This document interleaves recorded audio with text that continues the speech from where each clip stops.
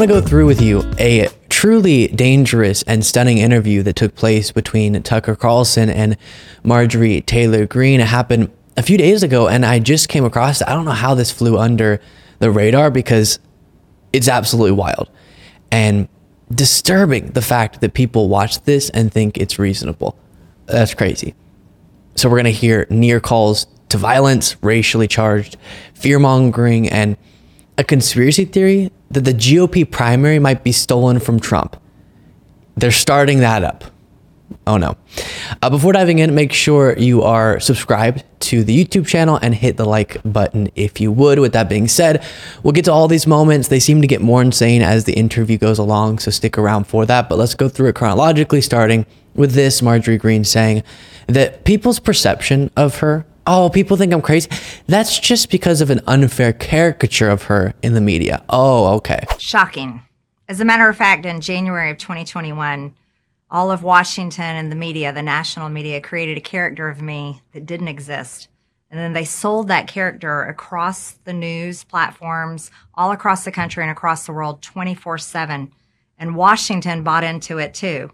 And so every single day I showed up to work, all of a sudden I was like this toxic poison member of Congress in Washington. And it was attacks day in and day out. It was something I'd never experienced before. So I play that for you because as we go along watching moments from this interview, just keep in mind that she's trying to get away with saying, oh, all those crazy things you've heard me say or you've heard about me, that's actually just somehow the media distorting the facts about me to make me seem crazy. I'm actually super reasonable, the most reasonable, people are saying. Well, we'll be responding to Marjorie's words, so we'll see how reasonable it is throughout this segment. And by the way, before moving on to the next clip, this is something she's really been leaning into lately. At one point she said, oh yeah, I had some conspiracy theories in my past, but now she's trying to go a different route, trying to convince people that all of her conspiracy theories in the past and all of her dangerous views, it's not that she made mistakes, it's that those are just being dishonestly assigned as her beliefs. The Jewish space lasers thing, for example, she's just denying that altogether, which maybe could kind of work if it was all in the past and you started to pretend to be reasonable from now forward. But when you're producing new bonkers moments every day, that's sort of a hard talking point to sell. Then here is Marjorie and Tucker discussing Russia's invasion of Ukraine. I was shocked when the Ukraine and Russia war started, or if you want to call it a war. I don't call it a war. I call it's a funded war. As a matter of fact, Washington, our country, is propping up Ukraine. We give them $1 billion every single month. That doesn't have anything to do with war. That pays for their government. That pays their salaries. That pays their retirements. That pays to fund their entire government. So we have Ukraine. I call it the 51st state because Washington loves Ukraine so much. They just love Zelensky and love Ukraine. But when that started, and then all of a sudden, and I wasn't for it, I was like, why are we doing this? This doesn't make any sense. We have so many problems at home, and people in my district are suffering. People have lost their businesses.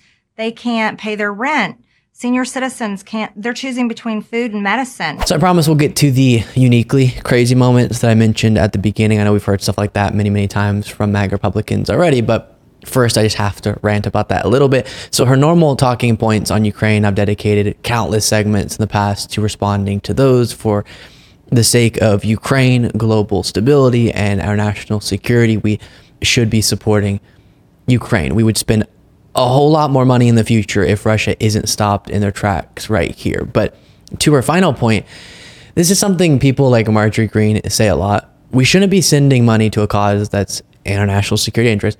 They won't admit that, but the reason we shouldn't is because there are problems at home, which absolutely true. There are problems at home. And you know who is constantly voting against legislation to solve those problems?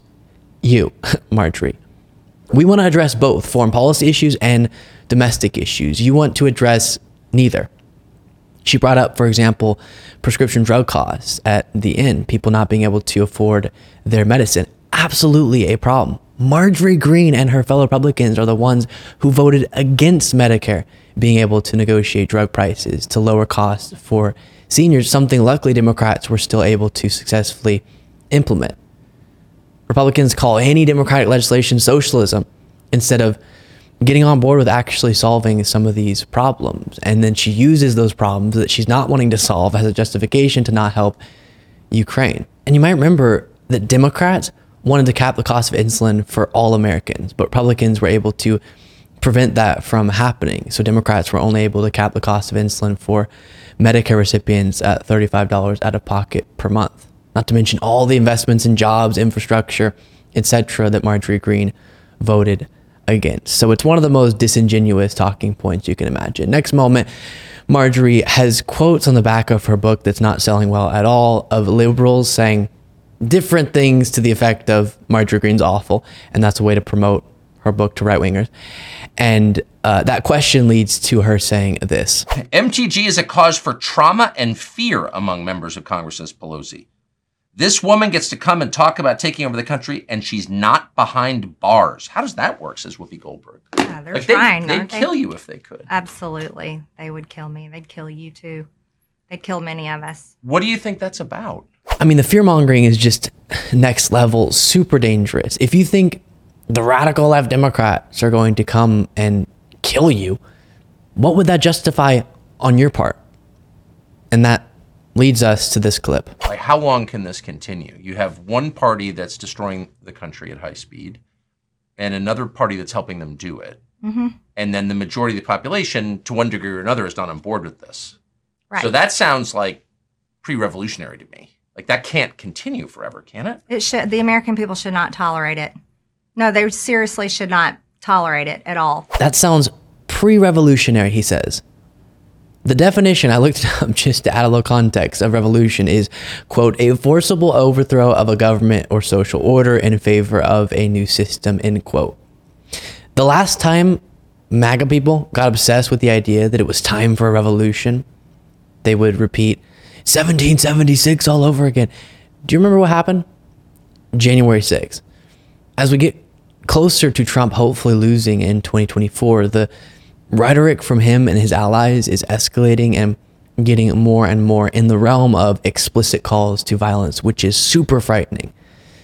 Then you have Marjorie proving that her attempts to impeach seemingly everyone in Biden's administration totally pointless because she's doing it to everyone. Well, I introduced articles of impeachment on Christopher Wray, Merrick Garland, Matthew Graves, the son of a bitch that attacks these January 6th defendants day in and day out, who is horrible, doesn't prosecute crime in D.C. As a U.S. attorney. He has a jurisdiction to do both. Doesn't do crime in D.C., only does J6ers. Secretary Alejandro Mayorkas, I forced that to the floor recently. 8 Republicans voted with the Democrats to protect them. 3 of them were chairmen of powerful committees. And Joe Biden, multiple times. But Republicans don't have the courage or the guts, or maybe they don't want to impeach any of these people. They clearly don't. You can't pretend like you're taking the act of impeachment seriously when you're trying to impeach everyone under the sun. Anybody you don't like, impeach them. And it's yet another example of the real lack of a commitment among extreme MAGA Republicans to seriously govern. It's not about working through issues and trying to find the best solutions to problems. It's not about trying to implement policies to improve the lives of their constituents. It's about brinkmanship, these political stunts, the investigations of Biden desperately trying to attack their political opponents. And it's pretty exhausting. Then we get to this, and I'm having a hard time thinking of new words to describe the absurdity. It's crazy, it's bonkers, it's ridiculous, it's insane, it's dangerous. She's already pushing the idea that maybe the reason donors are supporting Nikki Haley in the Republican primary despite her trailing Trump in the polls is because they know it's going to be stolen from Trump. Are Republican donors rather, that dumb and out of touch? Or is this some sort of complex PR play, or what is that? Is the election rigged? I mean, that's where my mind goes. Well, Why yeah. would rich, powerful people choose to donate to a losing candidate unless there's something that they know that we don't know? Well, that's a great question. Even within Republican primaries, MAGA Republicans believe the only way the election can be fair is if they win. Rather ridiculous. And it is true that it's incredibly unlikely that Nikki Haley could win the nomination. Trump has a massive lead on everyone in the polls in the Republican primary. But if somehow she did, I dread how MAGA Republicans would react. I'm sure they would say what Marjorie's already setting up there. It's all rigged. The entire Republican Party, except for Trump, is also a part of the Democratic Party or the deep state or whatever. Then Tucker Carlson and Marjorie go on for a few minutes lying about the murder of George Floyd. I won't subject you to that. And then the conversation gets to this. They sacrificed Derek Chauvin because he's white and he's male, and they want to kill off a whole generation of white men. They don't want them to be police officers. They don't want them to join the military. They don't want them to be strong figures in their family or husbands or fathers. Well, they say all that, so that's not, you're not guessing. We need more diversity in our police. We need fewer white men in our police department. That's what they're saying. Mm-hmm. So your assessment is not crackpot. It's taking their words and repeating them. Just in this interview, you have multiple instances of the most dangerous language you can imagine in politics. Not only, according to Marjorie, are the Democrats trying to kill all these different people like her, but they're trying to kill off white men. Just absolutely deranged. While Biden, the leader of the Democratic Party, an old white man, I might add, is focused on creating more jobs, lowering prescription drug costs, and building roads and bridges, Marjorie Tucker and others are dedicating their energy to presenting a disgusting and distorted view of the world to their followers. And we'll end with this. Obviously, you're not going to become a Democrat because they're the mirror image of Satan. Democrats are Satan, she says. And they act offended that Hillary Clinton used the term deplorables. Come on. We have so much that I want to talk about in this segment. Lately, I've been seeing a surge in conversations about the potential of a Trump dictatorship if he wins in 2024. And so I want to weave a few different bits of reporting, interview moments, and thoughts into one segment and give you a feel of where the political discourse is on the subject as of now. To be clear, everything that is super frightening about this segment can be prevented if enough of us vote in 2024. So that's the takeaway. It's not just, doom and gloom. There's an important takeaway, and it's that we have to vote and encourage others to vote as well. But before getting into any of the new stuff I have to go over, let me once again, as quickly as I can, remind you of what we've gone through so many times. What do people mean when they say Trump is a wannabe dictator, an authoritarian, and would try to enact those ambitions if he became president again? Well, after Trump lost the 2020 election, he tried to stay in power. He didn't respect the results of a free and fair election. How did he do this? Well, 2 indictments lay this out. Our justice system is now trying to hold him accountable for this. He put together a slate of fraudulent electors and tried to get Mike Pence to recognize those as the actual lawful electors, justify Trump staying president. They tried to impede the lawful certification of the election. Trump's allies breached voting machines in Coffee County illegally. Trump pressured local officials to fraudulently overturn the results of their state's elections. And don't forget, Trump's own former lawyer, Jenna Ellis, said that Trump made it super clear to those around him after he lost that it was his intention to just stay in power, to hold on to power unconstitutionally, no matter what. Luckily, he failed. And then when he did fail, he was desperate. He provoked a mob to attack the Capitol to prevent the certification of Biden's victory. So in 2020 and 2021, Trump showed us with his actions, as at that time the sitting president of the United States, that he didn't respect the democratic process, and he thought that he should get to stay in power despite the will of the people. He went above the Constitution in his mind. Then went on to call for the termination of the Constitution. If you don't believe my articulation of his actions, then he actually said on True Social that the Constitution should be terminated, all rules, regulations, and articles of the Constitution because of his lies about the election. So just loudly and proudly expressing his disgust for our Constitution. Then you move on to his plans for a second term. Some of this we'll touch on more as we go through reporting on this subject, but he plans to lock up his critics. He's been bragging about that publicly, and then invoke the Insurrection Act to crush demonstrations against him. Trump and his allies have a list of people, apparently, that they want to wrongfully prosecute because they are enemies of Trump. Plus, he intends on uprooting the rule of law to avoid his own legal accountability and punishing any of those who dared to try to hold him accountable. And I won't break down everything here for you, but there are also extensive plans, and it kind of connects to what I was just saying, to centralize and then weaponize the power of the executive branch for Trump's preferred ends. He's also been recently saying the government should, quote unquote, come down hard on media outlets he doesn't like, such as MSNBC. So also proudly against the freedom of the press. No respect for democracy or our Constitution, and dangerous authoritarian ambitions for a second term. With that context in mind, let's dive into some of this. The Atlantic has been doing really good reporting on this subject, the reality of a potential second Trump term. And here's a conversation on CNN with one of the writers at The Atlantic, breaking down the last thing I listed, Trump's plan to go after media outlets that he doesn't like. He just declared that he would do everything he could against MSNBC the other day because he doesn't like their coverage because they're a progressive channel. What might that look like? So he could use the Justice Department to, try to, well, there are a number of mechanisms, right? He's talked about trying to bring the FCC into the White House and use that to decide which networks he can punish or shut down, revoke their license. MSNBC is not it's a cable network. Right, so it's not governed by the FCC. Right, but he could try to use the Justice Department to find innovative new ways to crack down on them legally. You know, the question, the Attorney General is one thing. The question is, what about the rank and file lawyers at the Justice Department who, for example, have to file subpoenas or do the actual work to put these lawsuits together?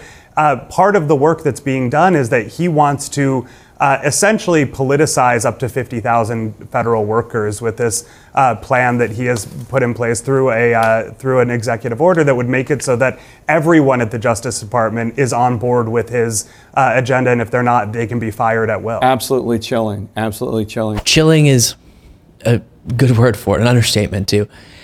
And to the last point that was made there, the Atlantic piece, what Trump's second term could look like, outlines this. None of the officials inside a second Trump administration is likely to put a stop to any of this.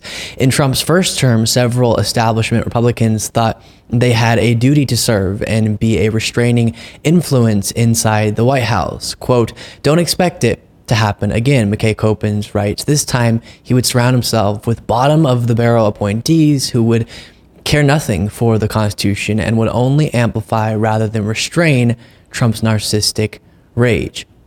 Now, as an example of the types of loyalists Trump is expected to fill the government with, here is a man by the name of Mike Davis, who is considered, once you hear what he has to say, so frightening, considered top of the list to be Trump's attorney general if he wins in 2024.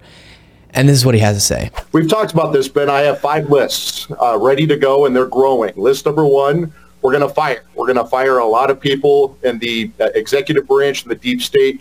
Number 2, we're going to indict. We're going to indict Joe Biden and Hunter Biden and James Biden and every other scumball, sleazeball Biden, except for the 5-year-old granddaughter who they refused to acknowledge for 5 years until the political pressure got to Joe Biden. Number 3, we're going to deport. We're going to deport a lot of people, 10 million people and growing, anchor babies, their parents, their grandparents. We're going to put kids in cages. It's going to be glorious. We're going to detain a lot of people in the D.C. Gulag and Gitmo. And list number 5, I'm going to recommend a lot of pardons. Every January 6th defendant is going to get a pardon, especially my hero, Horn Man. He is definitely at the top of the pardon list. Kids in cages is going to be glorious, he says. Promising also to lock up Biden's entire family. For what?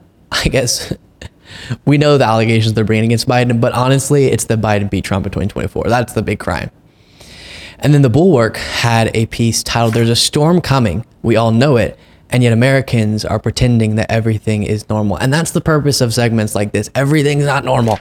And I'll keep shouting that from the rooftops. One of the parts of this Bulwark article summarized the danger of Trump loyalists like Mike Davis, who you just saw there, being in these important positions of power with these bullet points. It starts: acting appointees or I should say acting appointments from top to bottom. Number 2, a cadre of thousands of political appointees vetted for personal loyalty to Trump, replacing career civil servants. Number 3, an understanding among Trump lieutenants that they are free to break the law because they will be pardoned. And number 4, an overriding desire on the part of Trump to seek retribution against perceived enemies. And just to continue giving you a sense of the now widespread discussion of this subject, there was also a piece from the Washington Post titled, "A Trump Dictatorship is Increasingly Inevitable. We Should Stop Pretending." Now that's obviously terrifying, and it goes through a lot of what we've been and are going through now in this segment, obliterating the rule of law, throwing out the Constitution. And it seems like even though Trump is broadcasting his ambition to do those things, he still has a shot of winning. All these millions of people are going to vote for him. Now, I do want to say on that, the title of that Washington Post piece bothered me. The message should not be, this is inevitable, start accepting it. It needs to be, guys, this is possible. So we have to be as motivated as possible to prevent it from happening. No one can stay home when it comes time to vote. It's as important as it gets. That's the takeaway, as I said at the beginning of the segment.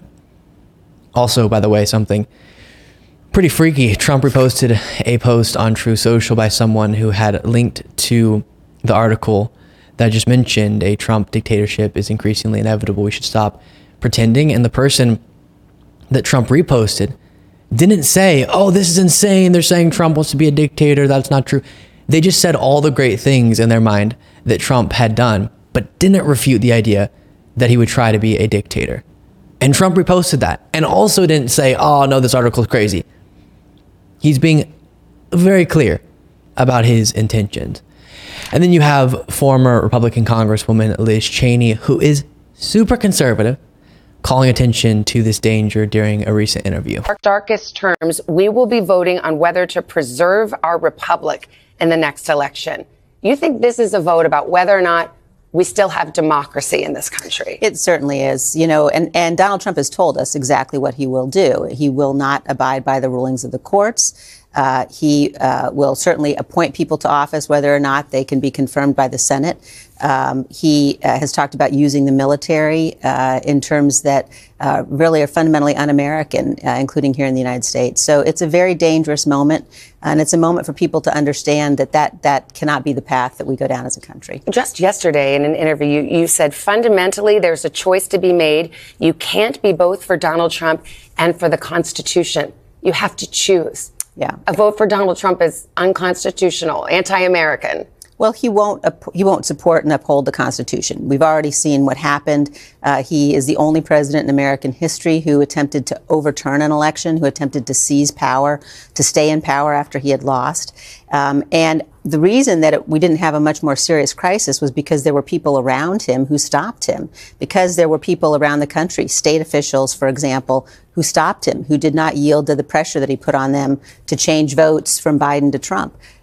We won't have that safeguard again. And he's so dangerous. If you have a president who is unwilling to abide by the rulings of the courts, who's unwilling to uphold the Constitution, then there are no guardrails who can stop him. You've said we're sort of sleepwalking into dictatorship in the United States. Dictatorship.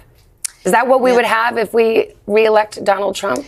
I think it's a very, very real threat and concern. And I don't say any of that lightly. And frankly, it's painful for me as someone who, has spent her whole life in Republican politics, who grew up as a Republican, to watch what's happening to my party and to watch the extent to which Donald Trump himself has, basically determined that the only thing that matters is him, his power, his success. And that is not somebody you can entrust with the power of the presidency. It seems crazy to ask this and even crazier to fathom it. But do you believe if Donald Trump were elected next year that he would try to stay in office beyond a second term? That he would never leave office? There's no question.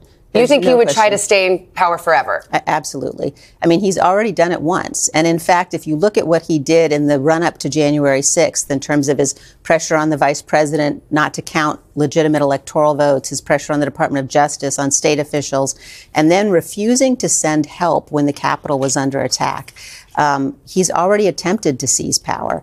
And he was stopped, thankfully, and for the good of the nation and the republic. But he said he will do it again. He's expressed no remorse for what he did. And good for Liz Cheney for calling attention to this. I'm happy, it's why I'm covering it today, that the mainstream media is starting to discuss what we've been discussing for some time. So hopefully that continues, because people can't be motivated to vote against the threat that Trump is if they don't know that he's a threat to our democracy and rule of law.